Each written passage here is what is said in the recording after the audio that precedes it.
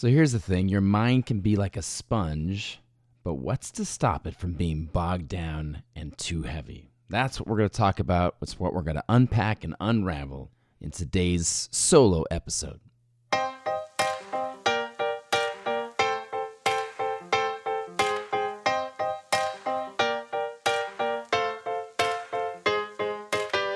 My name is Chris Lynham, and I am your host of Off the Floor, the show that is all about the learning process, the critical pivots along the way, and the positive ripple effects from those decisions.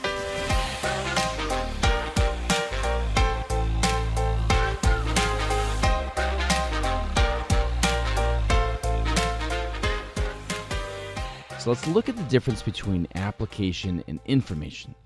So information is low risk, it feels good to accumulate, it's safe to say it is the Hermione Granger part of your brain, and it's pretty academic. Application, on the other hand, is street smarts, it's elbow grease, it's getting your hands dirty. There's this kid I grew up with, his name was Matt, and I remember he told me all about how I should play baseball, and like we were going to be on the same baseball team, and he kept talking about the Dodgers in baseball, and I was really not totally aware of sports. I must have been maybe 6, 7 years old. And he said, "You're going to play in the Dodgers with me." And so sure enough, my mom and dad look into it. And this kid, my neighbor, he was on this t-ball team called the Dodgers. And so next thing you know, I'm signed up to be on the Dodgers and I'm playing with Matt. And I'm thinking this guy must be so good. And I remember our first game together, he goes to hit the ball. And there, it's t-ball, and and he does about 25 practice swings where he looks like he's about to hit it, and then he stops short, and then he analyzes, and then he resets until literally like his mom in the stands is saying, "Matt, just hit it." And even us on the team, I have no concept. I've never played baseball before. I just know that I don't want to get hit by a pitch, so t-ball seems like a really safe choice. And then as I'm watching, I'm getting really bored, as any kid would be, or actually any adult that's watching for that matter. And that's sort of the premise of today's show, is that sometimes what we do is we choose to practice and repeat and practice and repeat the information side of what it is that we're trying to accomplish. And we leave out the application. There have been plenty of times that I look back on where I was trying to use more information to solve an application problem instead of just going and applying what I had learned. In an article by St. George's University, a doctor, his name is Dr. Bernard Remarcus, he said very few students ever learn how to actually practice medicine in medical school. That comes from residency training and postgraduate practice. So, there's only so much that you can do with a book, right? There's only so much that you can do with information. So why do we like information? Because it's safe. When I went to take a golf lesson, there was a part of the golf lesson that absolutely mortified me, and that was the golfing part. I called Daisy right before my golf lesson, and I said, maybe I'm probably too busy, and I know that, and she stopped me mid-sentence, and she said, "What do you do for a living? Why are you calling me? Why are you trying to cancel your appointment? You want to get better?" And I was like, "Yeah, but I'm so bad. I don't know if I should go and take golf lessons because I'm going to be the worst person."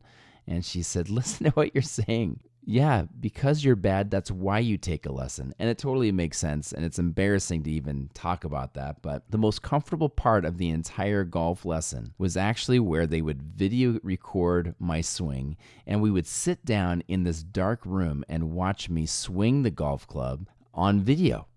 And it was weird because it was actually dark, so it felt like a bunker, but it was safe because I wasn't on the driving range around all these other people. And that's a little bit like information. The application part of it was me actually hitting the golf ball, embarrassing myself over and over and over again. Not that anyone was watching. Well, something like that kind of happened to me as a dance teacher, and that came in the form of a certification test. So just like any other industry, whether we're talking about, becoming an accountant or a doctor, or lawyer, whatever, dance teachers go through certification. And this is a test that happens usually once or twice a year. And for me, I wanted to be the next great thing, and so I wanted to fast track my development, and so I decided to just really pour it on. And so I would stay late at the studio. I would take incredible notes. Like, by notes, I mean I was creating a Grail diary that even Indiana Jones's dad would weep when he read it, if he could get through my shorthand and my bad graphs and charts and things like that. And I would routinely fall asleep in front of a VHS recording of demonstrations and a big, thick manual that could probably kill somebody if it fell off of a high bookshelf. And I would fall asleep, I'd wake up, and I'd get back to studying. And this would be, 2, 3, 4 o'clock in the morning. So what that led to was a lot of book smarts. I was triggering the Hermione Granger in my brain. I could probably have competed with anybody in the ballroom dance category on Jeopardy! But what was really missing was the dancing part. Well, that didn't get exposed until a few months later. A girl that had first started teaching with me, her name was Aida, and she had left to take care of some family business, and then she ended up getting another job, and then she came back to the studio as an administrator. And I wanted to show her how cool I was and how much I had learned in the time since she had left. And so I said, hey, guess what I can do now? And I started demonstrating some high-level patterns for her in the silver category. And she said, oh, lead me through it. And I said, well, I know you have to start your shift. And she said, oh, no, I'm here early. I want to feel what that level feels like. I've never had a chance to dance that level. And that was the moment where I realized that my time spent on information was much higher and is way out of balance with the actual application. I was able to do the test, but I wasn't really able to dance with a human being through that material. Which now reminds me of another story, which is my brother, who is literally the smartest person that I've ever known. He is a brain that people just plug into, and they all get smarter if they're around him. And I'm saying that because when he took his driver's test, he took a very information-focused approach to his driver's test. He failed the behind-the-wheel test, and his choice, when I asked him, I said, so what are you going to do? When are you going to take the test again? He said, well, I'm going to take it again, but I'm going to reread the manual. And the first time that he said that, I was like, okay, that's cool. Like, there's always these obscure things about like how many feet before you stop, and maybe you just want to brush up. And so he chose to reread the manual, and then he went and he took his test again, and same thing happened. He just barely did not pass. And so the moment came where I asked him again, what are you going to do differently? And he said, I think what I'm going to do is read and study the Spanish portion of the written material. My brother also speaks fluent Spanish, and so that part wasn't surprising. But what was surprising was his train of thought that maybe there was something that they had hidden in the Spanish language version of the DMV manual that they didn't put in the English manual. And had he known how to speak Vietnamese, then he probably would have studied that too. But I remember just being a little shocked by that. I was like, well, why would they do that? Like, why would you feel like that would be the solution? You've done so great on the written test so far. Like, why are you going to go back to the manual? Why don't you just go driving with mom? And so fortunately, my mom did take him out driving. And fortunately, on the third time, he did pass his test. And as crazy as that is, we're talking about a person who's a genius here. Like certifiable genius. How many of us have ever been in that same situation where we've opted to stick with the bunker? We've opted to stay in our own head. We've opted to choose information that was safe, that we could control, over putting ourselves out there with an application. Where we want to tweak that PowerPoint presentation, or we want to fine-tune our resume before we take the interview, where we want to practice and re-practice our pickup line before you actually go and talk to that person at the bar. We've all done it. So this leads me, of course, the natural segue from here is video games. So a friend of mine, he is affiliated with esports, which is like pro gaming. It's just becoming a really revolutionary thing. It's becoming such a huge worldwide audience. It's incredible. And my son, Christian, is really interested in gaming, of course, because he's a 9-year-old boy and he's obsessed. And so I reached out to him on Twitter and I said, hey, do you have any tips for me to tell my son? Like, what can I tell him about like trying to become a pro gamer? And his response was so telling, and it's so perfect for this episode. He gave me 2 words, and he said, get good. So how do you get good? I laughed when I read it. And essentially, when it comes to video games, how do you get good?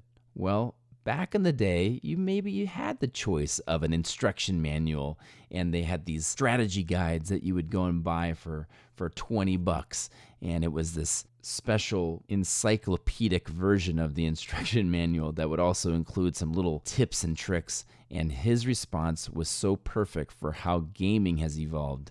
There's no more instruction manual. He said, get good. That means that you need to play if you want to get better.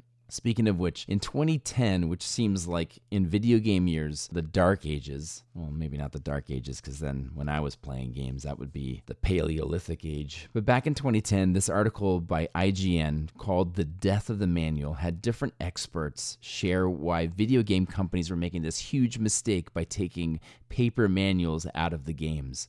That some of them talked about what they smelled like and how important it was to have that 1-2 punch, that you needed to have some of those tips just to get started.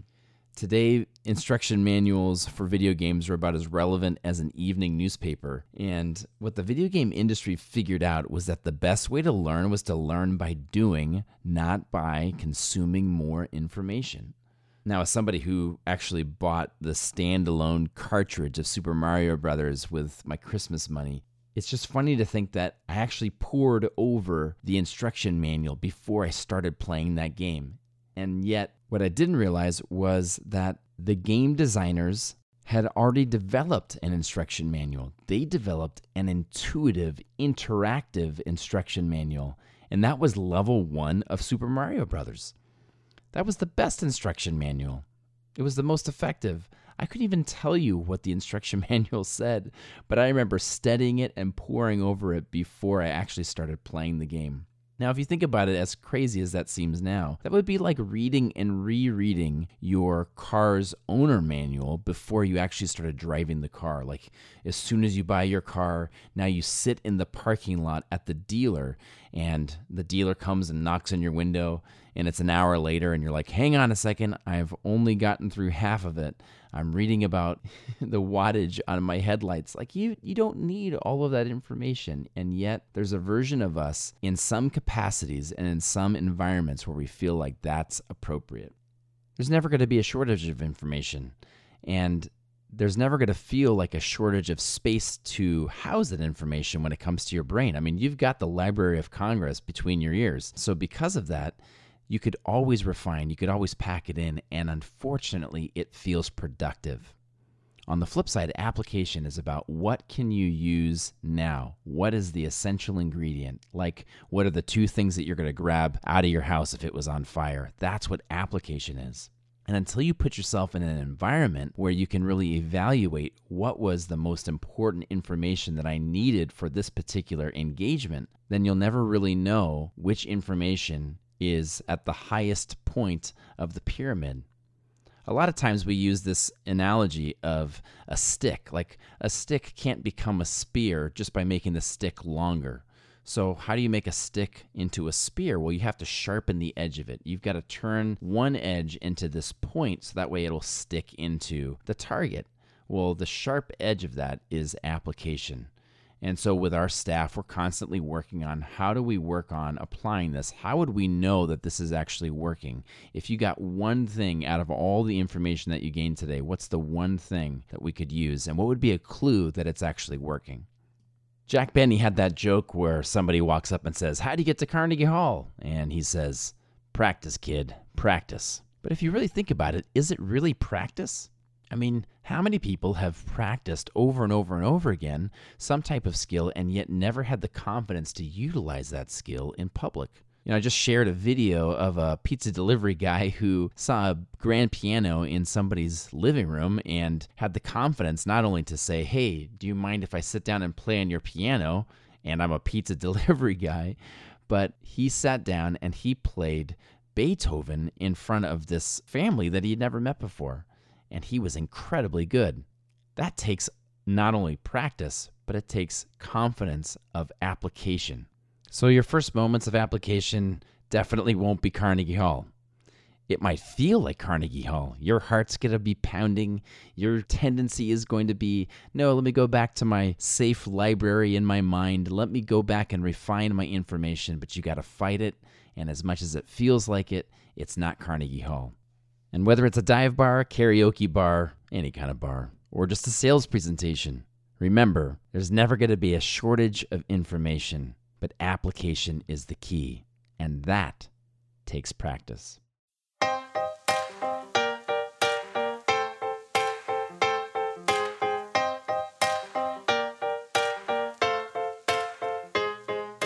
As you journey outside of your comfort zone, consider this podcast as your travel companion. So if you're enjoying it, please go to iTunes, search Off the Floor, and hit the subscribe button. Thanks so much for listening.